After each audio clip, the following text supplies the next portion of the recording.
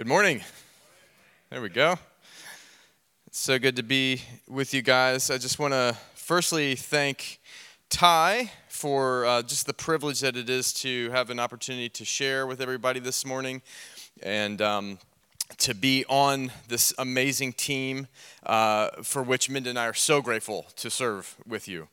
And just want to thank Bridget and Mark and Bridget and the Bridge Church for hosting us. You're doing such a wonderful job. We really appreciate all the people that are helping just make this happen. So thank you, Minda, for enlarging our capacity. I just want to share on some of what that looks like on a more practical level. So we're expanding ourselves, we're enlarging our capacity for the purposes of Jesus, and I want to talk specifically into, and we're going to look at, with the time that we have, we're going to look at the Gospels and the book of Acts of the role of homes in the fulfillment of the commission. And as we talk about that, I just want to point out what I'm talking about here applies to everybody. You do not need to be on the NCMI apostolic team to do what we're talking about right here. You do not need to be an elder in your church. I would say you need to be born again, and you can do this. I would even say in some way, shape, or form, perhaps we may even say we should do this, because once we're born again, my friends, we enter into a new kingdom. You know, unless one is born again, they cannot see the kingdom of heaven, as we mentioned last night. But you cannot enter the kingdom of heaven. You enter in, you step into a new kingdom, and there is a sovereign reign in that kingdom, a will of Jesus. So if we're enlarging our capacity, it's not just enlarging our capacity so that we can be better people. It's enlarging our capacity to contain on earth the purposes of the kingdom and to release into the earth the kingdom of God. And can I say from a big, broad stroke perspective in terms of what that looks like, because I like simple and I like making complicated things easy. And I think if you just take a simple look at the Gospels and a simple look at the book of Acts, particularly Acts chapter 14, you're going to see four things that are patterns in the ministry of Jesus, and now as he passed the baton to us, the ministry of the church. Firstly, is that we take the gospel and the Spirit of God to where the gospel is not. That's the first thing that Jesus did before anything else. Last night, Tyron, Peter's my son, Tyron's my leader. Last night, Tyron said that, actually it was yesterday morning, that the church is called to go, gather, and grow. Gather, grow, go. And if we don't go, we can't gather. And really, we kind of shouldn't. I would say the church, let me just say this, the church is really, really into gathering. And we really want to grow. But the first thing that Jesus did was he went where the gospel isn't.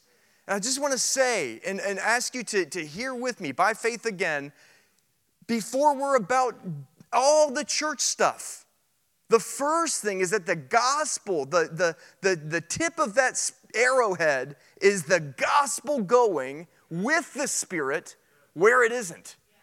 From there are people who believe, and those people need to be discipled. Now we have a reason to gather, but not just to have our little holy huddle. It's to make disciples. Jesus and Paul, referencing Acts 14, once there were disciples, you appoint leaders. And the fourth wonderful step is rinse, wash, repeat. Is that new group of believers goes and does what you did first. And that's why we're in Detroit. In its simplest form, we want to see the kingdom of God multiplying in community. And we're going to look at, in the New Testament, the role of homes. That again, every single one of us can participate in this. I want to ask you to, by faith, enlarge your capacity here. To even hear what God would have to say. Let's just start here. John chapter 1, if you can turn with me over there. Did you know that Jesus started his ministry in a home?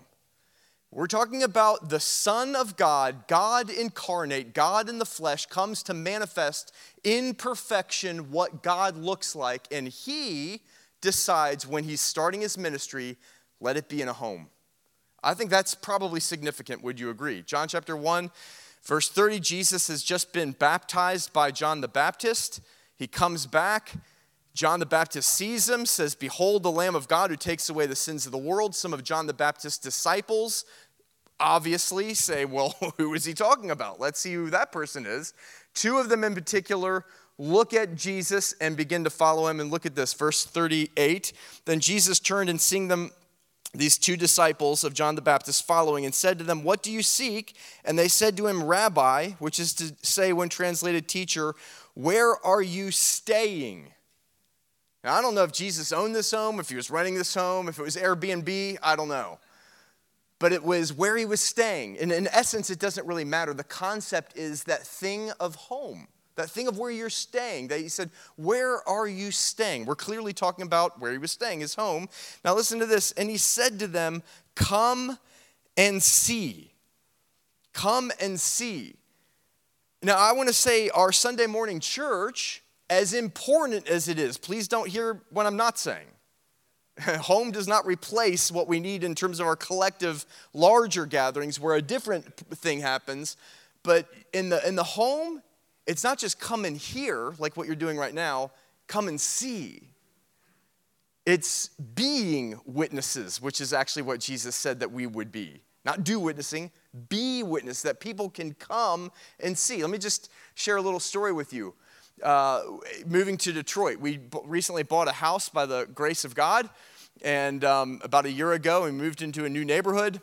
And when we moved there, we're moving. This is God's house. This isn't our house. He's given it to us. He's given our everything, and we're there on mission and purpose. And so we spent hours laboring in prayer. God, how do you want us to reach this people? How do we reach the city? Over and over, we just get back to this thing of hospitality.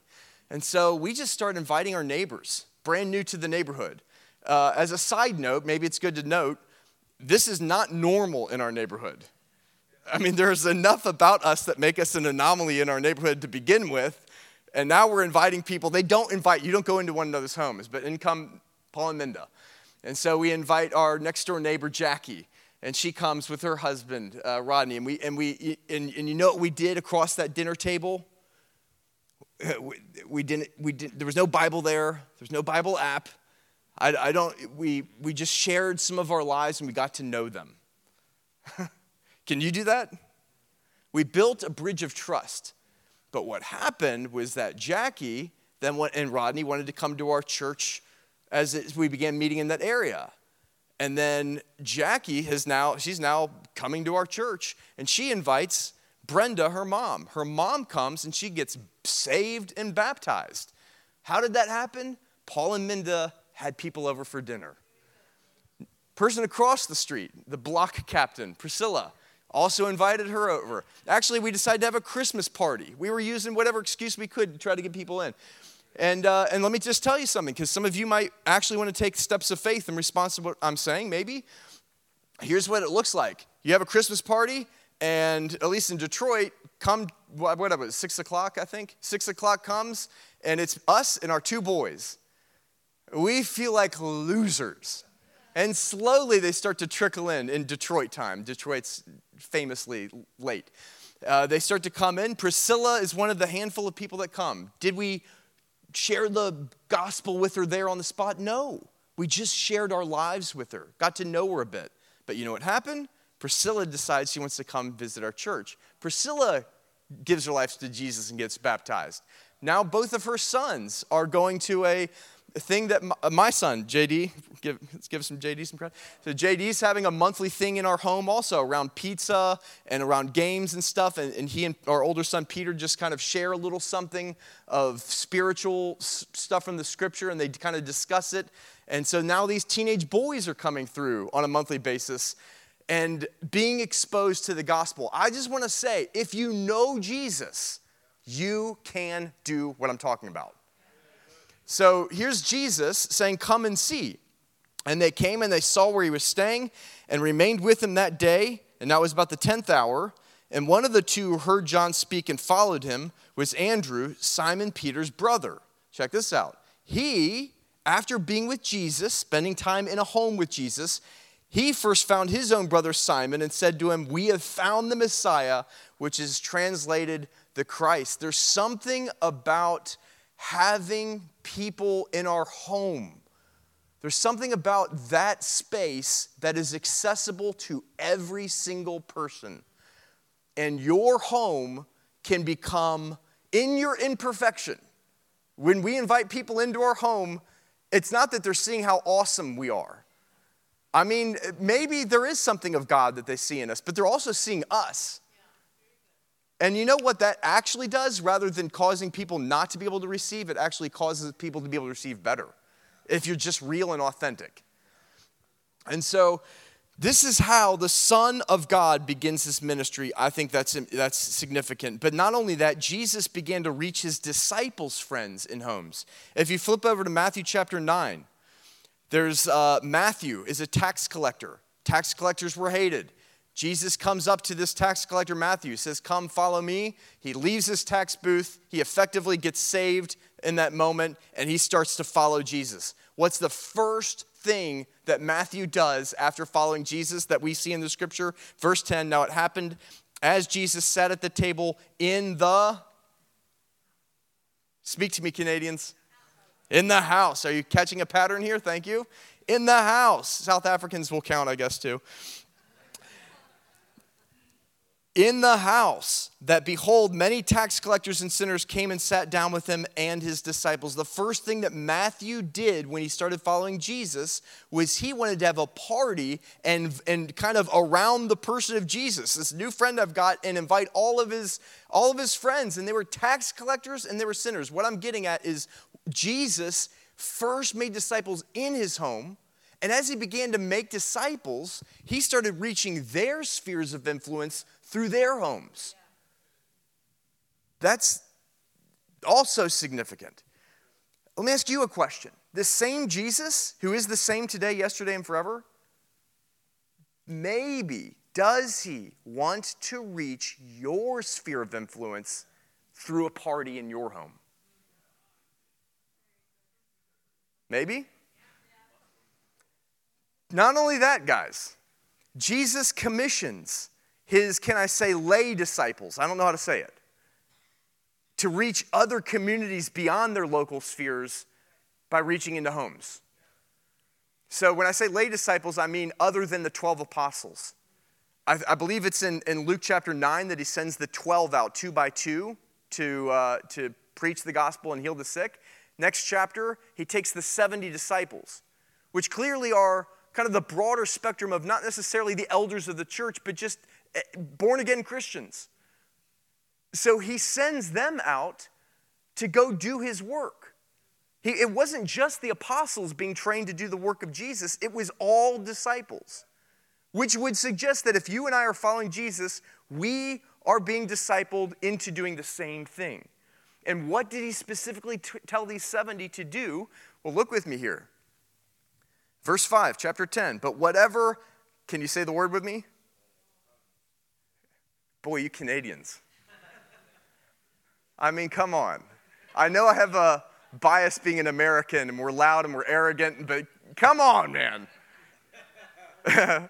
"But whatever house," there you go. "But whatever house you enter, first say, 'Peace to this house.'"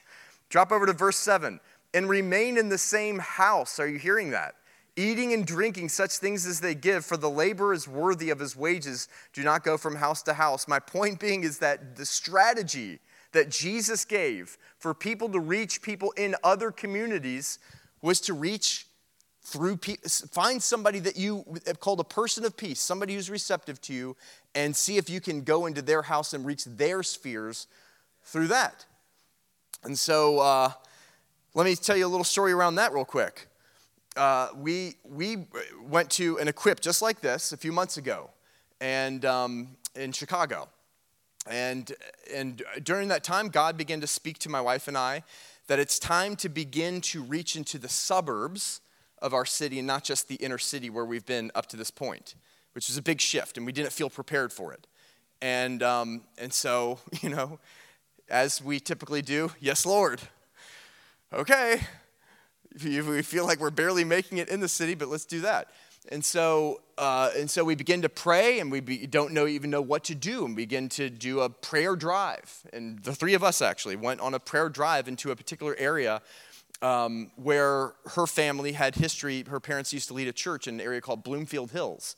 And so we just prayed over this place, and Lord, and how do we start meetings here? What do we do? And or do we trust God for a venue? And at the end of that, I just said, Minda, I feel like all we need to do is pray for a person of peace in this area.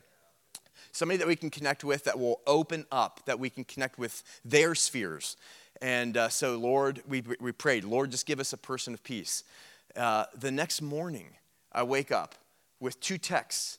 One from a pastor, Brad Lane, thank you, in South Africa, saying that there's a guy that has been visiting his church who actually lives in your area. I gave him your phone number. He lives in Bloomfield Hills. And the next text was from the guy, and he says, hey, I've just been at Brad Lane's church. He told me about you. I live in Bloomfield Hills, and I want to get together for to meet you. And so we did in his home. Yeah, finds out that quite a long time ago, that very home, coincidentally, had been a place where somebody else had planted a church in that living room. Amazing. So anyways, this guy has been in conversations. We've gotten to know him. He started coming to our home, into our community group, gotten to see what it is that we do. And we've said, hey, Carlos, I don't want to manipulate you, but here's what happened. Here's what I was praying. Here, you texted me the next day. Here's the prophecy that we got while we were in Chicago about reaching into the suburbs. Is there something going on here? And he's like, well, maybe. And so I said, well, what about your home? Can we let us launch a community group in your home? And so we're in the process right now of praying about that. My point is, can you pray and ask God to give you a person of peace? Or do you need to be on the translocal apostolic team to do that? Do you follow what I'm saying? This is what Jesus does. This is how he does it. I'm not saying it's the only way, but certainly if we look at the biblical pattern here, we start to see this is rather important. If you go with me to Luke chapter 22, I want to just point out that just as Jesus started, the first disciples that he made were in a home. How does he end, the Son of God, end this ministry of making disciples? What's the context of it? My friends, it is in a home. And perhaps God wants to say something to you and me of the importance in the simplicity and the accessibility of the vehicle of our homes. Luke chapter 22, verse 10. He said to them, behold, when you have entered into the city, they're going to the Last Supper. You will meet a man bearing a pitcher of water. Follow him into there we go, where he enters. And you shall say to the master of the house, the teacher says to you, where is the guest room where I shall eat the Passover with my disciples? And he shall show you a large furnished upper room. This is both the setting, of course, where Jesus has his last meal with his disciples. It is also the setting where they are staying evidently after his death and even after his resurrection, when they're staying and praying in the upper room in the early 2 chapters of the book of Acts. And so this is the setting. He says, prepare there. Drop over to verse 15. Then he said to them, with fervent desire I have desired to eat this Passover with you before I suffer. And then he took the cup and gave thanks and said, take this and divide it among you, among yourselves. For I say to you, I will not drink of the fruit of the vine until the kingdom of God comes. And he took bread and he gave thanks and he broke it. And he gave it to them, saying, this is my body, which is given for you. Do this in remembrance of me. I just want to quickly make a few points about what we just read there. One is this thing of, I've already said, it's this thing of he ends his ministry in a house, but he ends it with instituting communion. Now, just to kind of back up, in our community group, what we've begun doing with people from our church and people from our neighborhood who are beginning to gather into our home is we get together every week, and this is not a prescription, I'm just saying what we do. We have a meal every single week. We share a meal. Everybody pitches in to bring the components of that meal. And at the conclusion of that meal, we are going to share communion. And it is not a highly formal thing. It's very much like what you just read. At the end of that meal, somebody is going to share some simple thoughts on the essence, the idea of what it is that we're doing in communion. And I love it. Every single meal ends with us acknowledging the essence of the love of God in Christ Jesus, the blood that was spilled, what he did. It keeps, I'll get to that in a second. And then we spill over and we usually have some discussion around, very practical, not wax eloquent about all the things we know about Scripture, very practical conversation around what was preached on Sunday, and then there's some prayer, and that's it. This communion thing that Jesus institutes, number one, he instituted it in the context of a meal. I grew up in a Catholic church. My concept of communion was a very formal, only in the context of a church building. And I just want to say, Jesus instituted this around an intimate setting, in a meal. I'm not saying that we don't do it in other places. I'm just saying, we need, I think, in the life of our church to get back to that. It's the spirit of the thing. It's not just some transaction thing. It's that not only are we one with the Father and with the Son and the Holy Spirit because of what Jesus did, but we are now one. We are one body, and to encounter that together and to experience all of that. But there's wisdom, I think, in what Jesus did this. One is he told us to do it in remembrance of him, which to me is the most explicit instruction Jesus gives of what we should do in church gatherings in the gospel. That's it. I can't think of anywhere where he actually says to teach or do anything. Communion. That keeps the gospel at the center of our community. Number two, it gives a organic, real-life opportunity for the gospel to be shared in the presence of unbelievers who are there every single time. With an opportunity, you can receive Jesus right now. Here's his body, here's his blood. Here's how to place your faith in Jesus. I suggest that in some way, shape, or form, perhaps we get back to that. This was the chosen setting of the end of Jesus' ministry. You go on, as we said earlier, in the first 2 chapters of Acts, it starts in the same upper room. So the Gospels begin and end in a home. Acts begins in that same home. Can I say that as this day of Pentecost came and there's this explosive church growth, which all of us want to see, that did not take place, by the way, in a home. So we're not saying that we only reach people through homes. I love the idea of the gospel being poured out and God making demonstrations in public of the power of the gospel. 3,000 people get saved. You know the story. But can I just point out that rather than getting a bigger building, they seemed to stay in the same building, which was the temple. They just started meeting in more and more homes. Acts 2:46 says, so continuing daily with one accord in the temple and breaking bread from house to house, they ate their food with gladness and simplicity of heart. Let me clarify, the temple was already big enough to contain a large group. So I'm not saying big buildings are bad. I'm just saying the organic empowerment of ordinary disciples to host things that have to do with the mission in their own home. That's what we want to see happen. That's what you and I can do. So for time's sake, we're not going to mention that Acts chapter 5 mentions that they met daily in every house, and Acts chapter 12 mentions that they were praying in a house. But we do, if you maybe just want to go over to Acts chapter 11 quickly, Jesus at the beginning of the book of Acts says that you shall be witnesses of me, my witnesses in Jerusalem, Judea, Samaria, and the uttermost ends of the earth.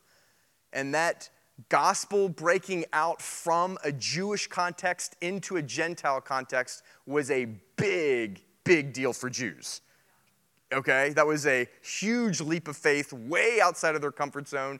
How did the gospel first break into a Gentile context? You can probably guess it. In a home.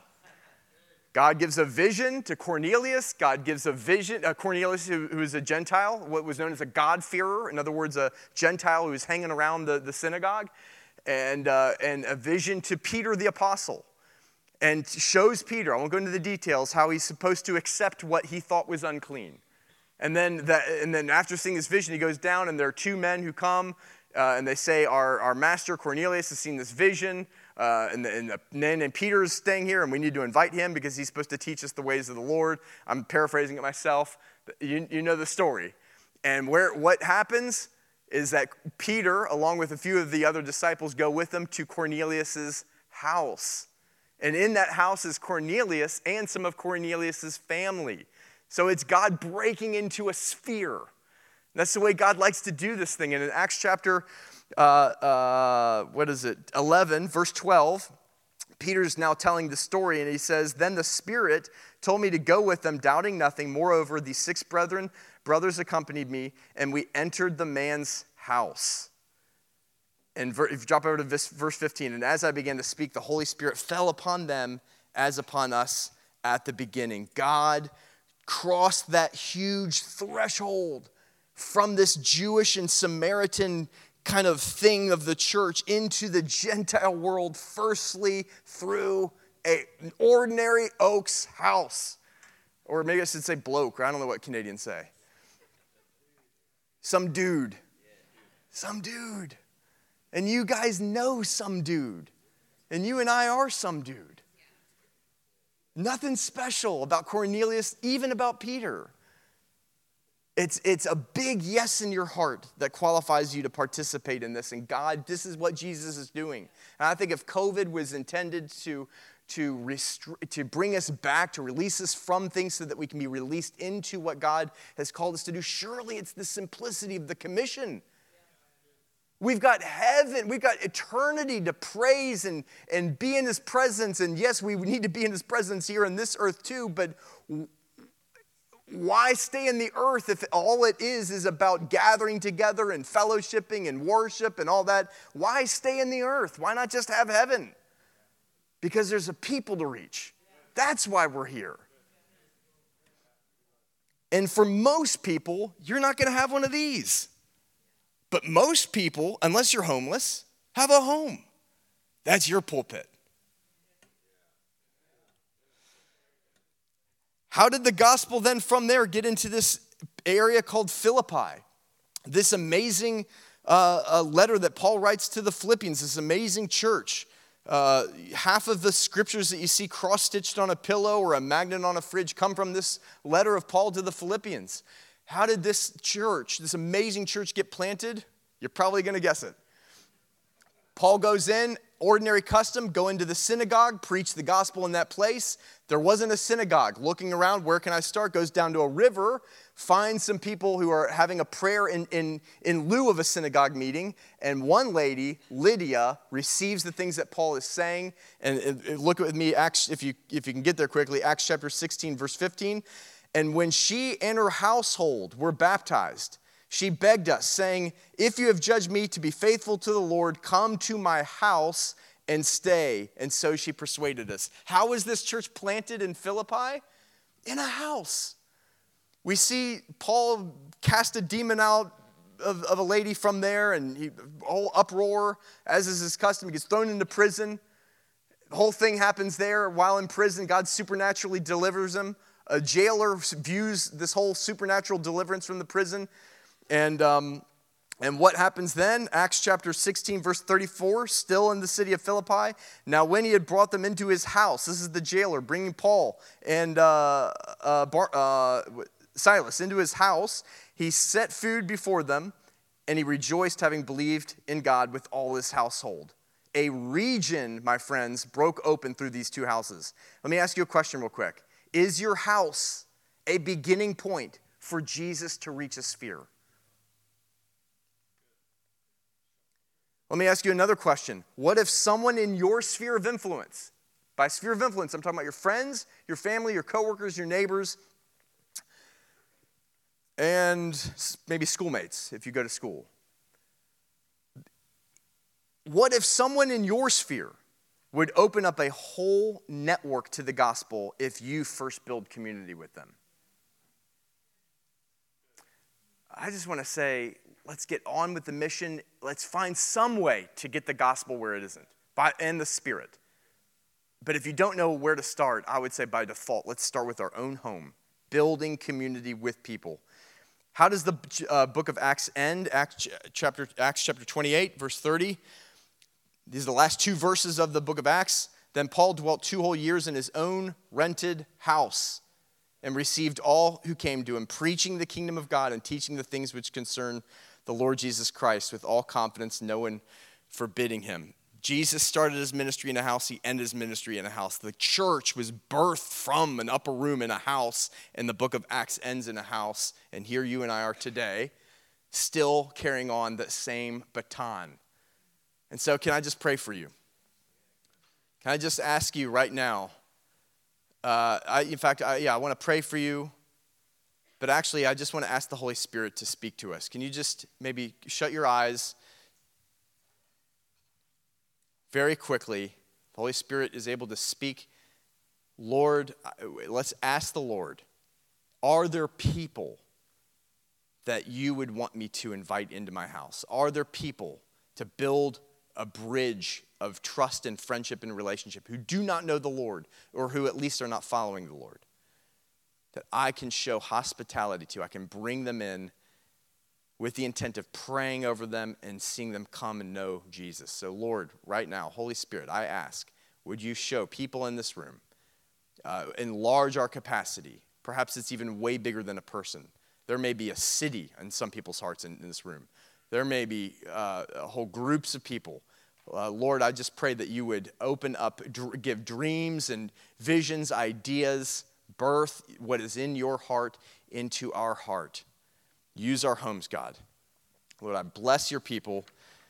Pray that we would be separated to the fulfillment of what it is that you have purposed for us, the extension of your kingdom into the earth. In Jesus' name, amen.